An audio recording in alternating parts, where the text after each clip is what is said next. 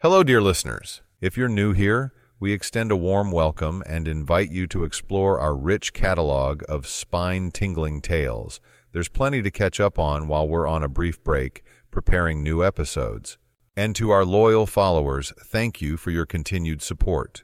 If you're looking for even more chilling stories, consider subscribing on Apple Podcasts.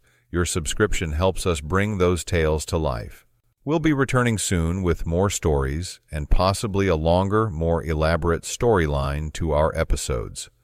Until then, happy listening, and remember, the night is just the beginning. Chris Coleman.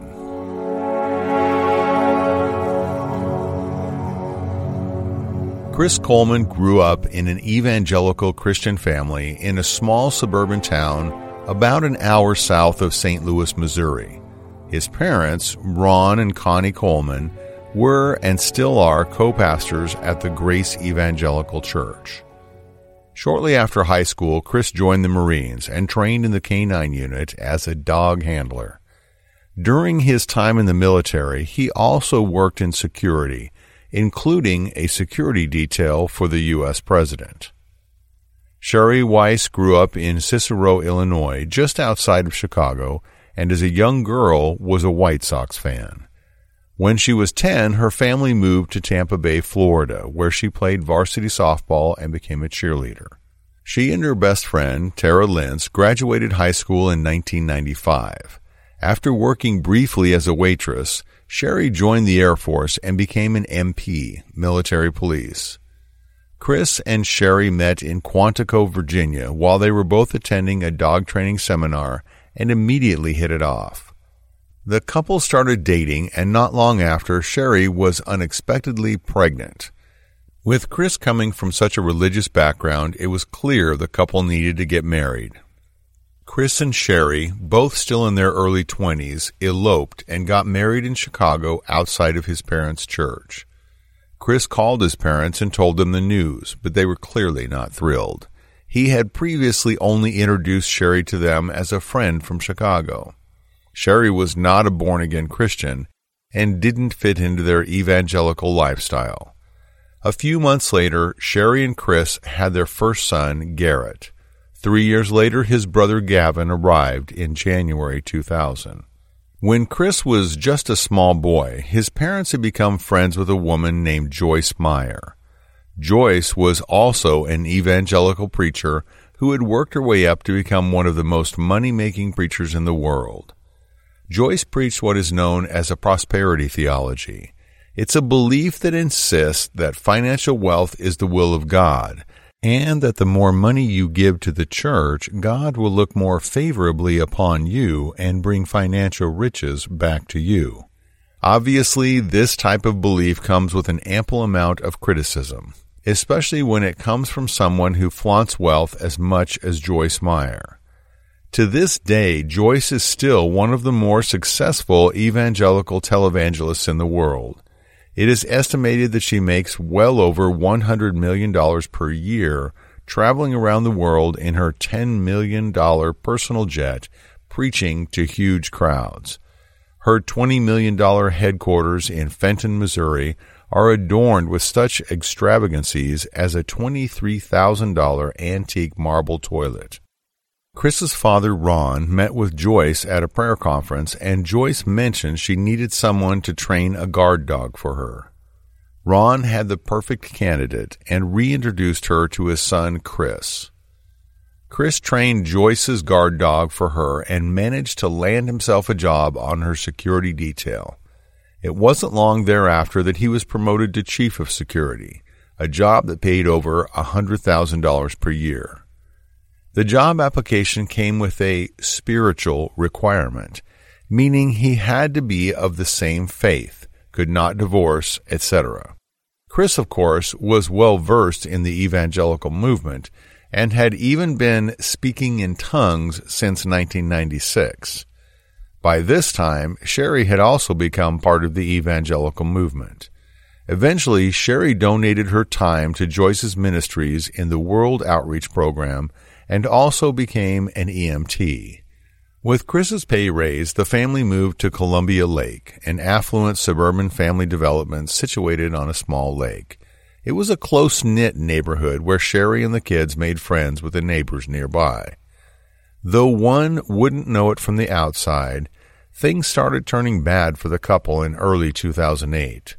Sherry had 3 friends that didn't know one another. If they had, things may have turned out differently. In May of 2008, on Memorial Day, her neighbor Vanessa and her husband noticed that Sherry had bruises on her upper legs. Vanessa and her husband discussed whether they thought it was abuse. They determined it wasn't and left well enough alone. Sherry normally wore long sleeves and pants, so they weren't sure if the bruises existed before that time or not. Around the same time, Sherry confided in a different friend, Megan, that Chris was beating her. Sherry sent Megan a text. "Chris is gone right now, but he just beat me up. I'm okay, though." Megan and her husband pleaded with Sherry to come with them, but Sherry refused to leave Chris and go with them. Sherry insisted that Chris was sorry and it wouldn't happen again. Sherry's third friend was her best friend from high school, Tara Lentz. Tara was now divorced and living down in Tampa Bay, Florida, working as a cocktail waitress and jumping from boyfriend to boyfriend. In October of 2008, Sherry called Tara to tell her that Joyce Meyer was having a conference in Tampa Bay and that Tara should attend. By this time, Sherry had become quite religious and thought Tara's lifestyle was a bit reckless and she could be helped by Joyce's preaching. Chris and Tara had already met when Tara visited them in Quantico back before they were married. Sherry suggested she meet with Chris since he would be flying in a few days before the conference to make security preparations. This, of course, was a mistake. Chris and Tara met for dinner and drinks and didn't waste any time in starting an affair. By the time the conference was over, Chris asked Joyce Meyer if he could spend a few extra days in Tampa Bay. Immediately after Chris returned from Florida, he got on his laptop and created a document titled All About Tara. He typed out her birthday, her dog's birthday, her height, weight, clothing sizes, favorite perfume, favorite sports team, and even her favorite ice cream flavors. He even wrote down what their daughter's name would be, Zoe Lynn Coleman. The heading of the document was November 5th, 2008, the day that Tara changed my life. Almost immediately after Chris's arrival back home from Florida, he and Joyce received identical email threats. 4 short emails were sent on November 14th within the span of 5 minutes. Each was sent to various email addresses within Joyce Meyer's organization. They were sent from a Gmail named Fuck Chris and an email address of destroychris@gmail.com. The subject of the first email was, "Fuck Chris's family, they are dead." The email read, "I'm sure this will make it to someone in the company. If you jackasses are like any other company, this will be someone's account. Pass this on to Chris. Tell Joyce to stop preaching the bullshit or Chris's family will die. If I can't get to Joyce, then I will get to someone close to her. And if I can't get to him, then I will kill his wife and kids. I know Joyce's schedule, so then I know Chris's schedule. If Joyce doesn't quit preaching the bullshit, then they will die. During the Houston conference, I will kill them all as they sleep. If I don't hit there, then I will kill them during the book tour or the trip to India. I know where he lives, and I know they are alone. Fuck them all, and they will die soon. Tell that motherfucker next time to let me talk to Joyce. She needs to hear what I have to say, and now she will." The second email simply said, "Go to hell, your family is done." The third email read, "Houston death? They will be done while you are gone at the Houston conference. I know you will be out of town."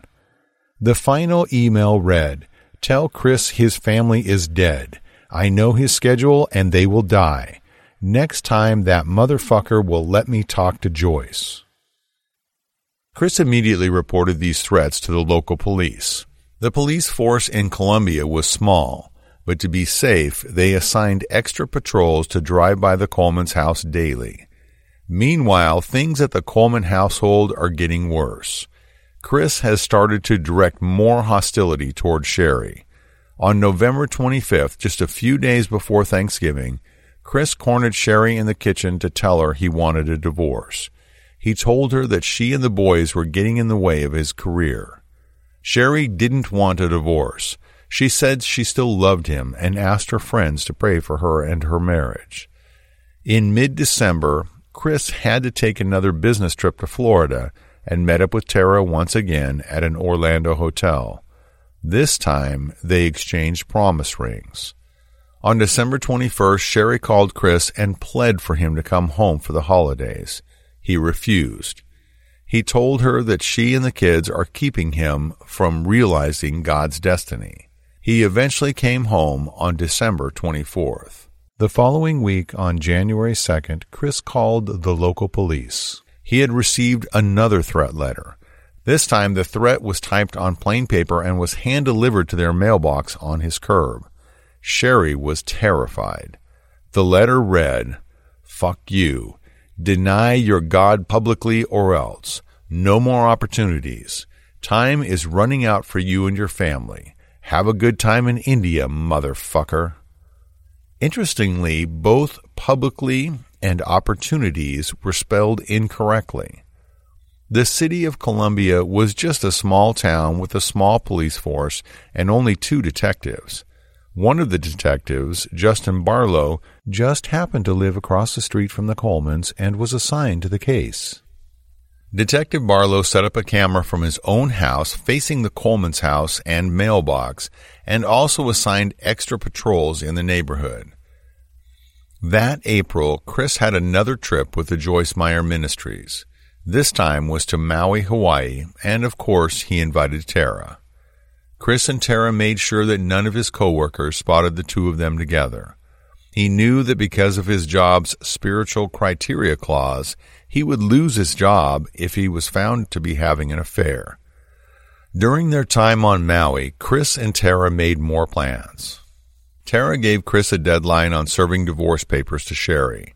She told him he had to serve them to her by May 4th. When Chris arrived back home from Maui and checked the mailbox on April 27th, he found another threatening letter. The letter read, "Fuck you. I'm giving you the last warning. You have not listened to me and you have not changed your ways. I have warned you to stop traveling and stop carrying on with this fake religious life of stealing people's money. You think you are so special to do what you do protecting or think you are protecting her. She is a bitch and not worth you doing it. Stop today or else. I know your schedule." You're about to listen to a trailer for Season 3 of the Daily Bedtime Tale podcast. Enjoy. In sociological terms, they call it the fundamental attribution error. Basically, it means that when people see someone in a bad situation, they tend to believe that individual brought it on themselves. What did I think of the homeless before I became one of them? Not much is the short answer. This is the story of Lee Crawford and how a series of bad choices flipped her life upside down. But what if there's an escape? For a moment, I close my eyes, let tears flow down my face. I want to go home. I want to get in my car and drive back across the country to New York. But I can't.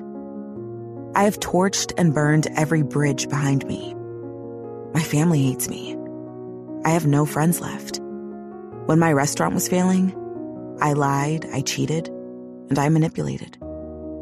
I destroyed people, hurt the ones I loved. One night, sleeping in her car with an ocean view, a desperate cry shattered the silence. I'm sorry. And then I hear a splash. What the hell is this woman doing? It's just April. The Pacific will be frigid. I see her, standing hip deep in the water. She closes her eyes, and then she goes under. I run into the water and feel the icy chill. It won't take long for her or me to go numb, to succumb to the cold. She's moving away from me, but slowly. Her legs kick weakly. Her arms barely move. She is fading, it's clear. And then she stops moving altogether, and her body goes limp. Her long, dark hair floats around her like sea snakes. With a few strong strokes, I am on her. I reach out and grab her jacket, drag her toward the surface. If I hadn't heard her cries, this stranger would have drowned, as she clearly intended. You should have left me. I don't want to be here. Little did Lee know this encounter would change her life forever. Listen to Daily Bedtime Tales Season 3 on Apple Podcasts, Spotify, or wherever you listen to podcasts. You can't hide from me ever. I'm always watching. I know when you leave in the morning, and I know when you stay home. I saw you leave this morning. I will be watching. You better stop traveling and doing what you are doing. This is my last warning. Your worst nightmare is about to happen. Chris said his security camera caught someone putting a letter into the mailbox, but he didn't have a way of recording it. Strangely, Detective Barlow's camera across the street saw no activity around the mailbox. When May 4th rolled around, Chris called Tara to tell her that his attorney said there were some typos on the divorce papers and he couldn't serve them to Sherry today, but he should be able to serve her the divorce papers the following day. Of course, there was no attorney, and there were no divorce papers. That evening, Detective Barlow's camera, which was aimed at the Coleman mailbox, caught Chris, Gavin, and Garrett playing baseball in the front yard just before sunset. The boys asked their father if they could stay the night at neighbor Brandon's house to celebrate his birthday, but Chris refused, telling them it's not a good night. This was a surprise to Brandon's mother because they had been staying the night with him for the past several years on that specific night. On the morning of May 5th, 2009, just 12 hours after Chris was playing catch with his sons in the front yard, Detective Barlow got an early morning phone call he would never forget. The time was 6:43 a.m. Chris was calling as he was driving home from the gym in St. Louis County to ask Detective Barlow to check on his house. Chris had been trying to contact Sherry by phone, but she wasn't answering. He said that Sherry and the kids should have been up by then and he was worried. Detective Barlow called for backup, crossed the street, and knocked on the door. No answer. When his backup arrived just a few minutes later, they walked to the back of the house where they found a window to the basement, wide open with the screen sitting next to the house. The officers called for more backup and crawled through the window with guns drawn. As they climbed the stairs into the house, they were immediately hit with the smell of spray paint. What they found as they entered the house was horrific. The scene looked like something that resembled the Manson murders. The walls of the house were spray painted with rants similar to the letters and emails Chris had been getting. You have been paid. I saw you leave. Fuck you, bitch punished. Fuck you, I'm always watching. As they walked up the stairs to the second floor, Officer Don John found 31-year-old Sherry naked on her bed in the master bedroom with a black eye and ligature marks around her neck. He put his hand under her shoulder in an attempt to lift her and check if she was breathing, but rigor mortis had already set in and her body was stiff. Officer Patton went into Gavin's room where he found the 9-year-old face down in his Spider-Man pajamas. His skin was purplish and cold to the touch, stiff. Fuck you was spray-painted on the sheets covering him. Detective Barlow went into 11-year-old Garrett's room. He, too, was cold and stiff. His lips were blue, his skin was gray, and he had ligature marks around his neck. Though Chris was only 7 minutes away when he called, it took him almost 20 minutes to arrive at the scene. The property was already strewn with cops, and the house was surrounded with police tape. When Chris arrived, he was told that his family was dead. He didn't attempt to go upstairs. He didn't ask how they died. He just sat on the driveway and sobbed. He then took out his BlackBerry to call his work and his father. When investigators brought Chris in for his statement, things immediately didn't seem to add up. Chris claimed he left the house that morning to go to the gym at 5:43 a.m. and claimed his family was alive and well when he left. However, when the bodies were discovered just over an hour later, rigor mortis had already set in. Liver temperature was taken on the bodies, and the forensic pathologist determined all three of them died sometime between 11 p.m. and 3 a.m. During the interrogation, despite the interrogation room being very warm, Chris claimed to be very cold and asked for a blanket. When he was given a blanket, Chris only covered his arms. That's when the detectives noticed the scratches on his arms. Investigators asked Chris how his relationship was with Sherry, and he admitted to having some communication problems, but nothing that bad. They asked if there was anything going on in their relationship that Sherry would not have approved of, and he mentioned that he texts Tara a ton. He insisted he wasn't having an affair, that Tara was just someone to talk to. What Chris didn't know was that the investigators already knew about Tara. In fact, they had already spoken to the St. Petersburg, Florida police, who were already interrogating Tara at the same exact time. Tara was giving a different story of their relationship. A major case squad was assigned to the case with 25 investigators. The evidence started to pile up once investigators went through Chris's cell phone and computers. On Chris and Tara's cell phone, police found X-rated photos and videos the two of them had taken and sent back and forth to each other.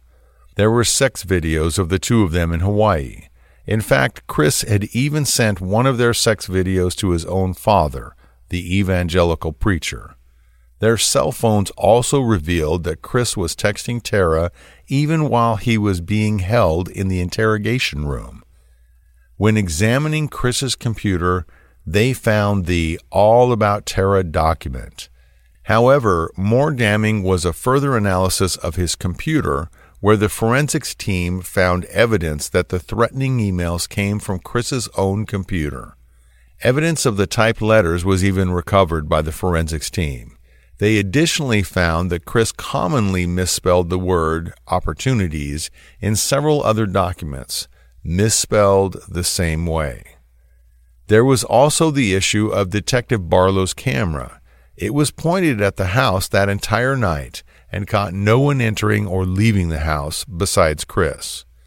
When searching the house, investigators noticed that many of the windows had been left unlocked. It seems strange that someone who is the head of security for a large company and is getting personal death threats just days prior would leave windows open and unlocked. Also, in the house, they found a hardware store receipt for a can of red spray paint paid for by Chris. Even the gym that Chris went to that morning was suspicious. The gym was unusually far away, and Chris had only been to that gym 2 times before. He joined the gym just a few days after he started the affair with Tara. It seems as if he'd been planning the murders almost immediately after he started the affair. Investigators traced the route between Chris's home and the gym. A latex glove stained with red spray paint and the faceplate from Chris's home security video recorder were found on the side of the road. They also found a piece of baling twine that had been tied into a noose. The Colemans had bales of hay in their backyard, and one of the bales had a piece missing. The piece they found forensically matched that bale. Although this seems like a massive amount of evidence, it was still largely circumstantial. One wonders why go through all of this trouble. Rather than killing your entire family, why would you not just get a divorce? The problem lies with Chris's job. Chris knew that because of the clause for his job, if he was an adulterer or even got a divorce, he would most likely lose his high-paying job. Chris Coleman was arrested on May 19th, 2 weeks after the murders, and was charged with 3 counts of first-degree murder. He pled not guilty. Despite previously having a $100,000 per year job, the judge determined that Chris was indigent, poor, and he was assigned 2 experienced death penalty defense attorneys. Because of the nature of the murders, the media attention was massive, and the public was outraged. So much so that Chris feared for his life and wore a bulletproof vest when coming to trial. Because of the media publicity, jurors were selected from Pinckneyville, Illinois, over an hour away, and were bussed in every day. The trial began on April 25, 2011, almost 2 years after the murders. During the trial, prosecutors introduced the X-rated pictures and videos. Tara showed up with bodyguards, and while on the stand, she wore the promise ring that Chris gave her. The prosecution also called Joyce Meyer to testify that, indeed, if it had been known that he was having an affair, it would have definitely jeopardized his job status. Several of Sherry's friends testified that she had confided in them that Chris was beating her, wanted a divorce, and even that she knew Chris was having an affair with Tara. However, the most critical piece of evidence was the time of death. Prosecutors showed the jury that Chris's story of the events didn't match the forensic evidence of the time of death. Jurors began deliberation on May 4, 2011, and came back with a guilty verdict on all 3 accounts. Chris Coleman was sentenced to life in prison without the possibility of parole. To this day, Chris Coleman insists he is innocent. His parents still stand by him, and he has unsuccessfully tried to appeal his conviction. Tara was found to have no knowledge of Chris's plans.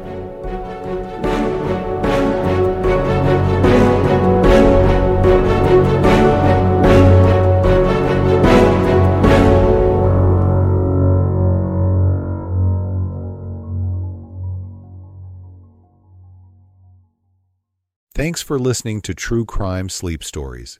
If you aren't asleep yet, consider following the show. Maybe our next story will give you the peace of mind you desperately need. Or not.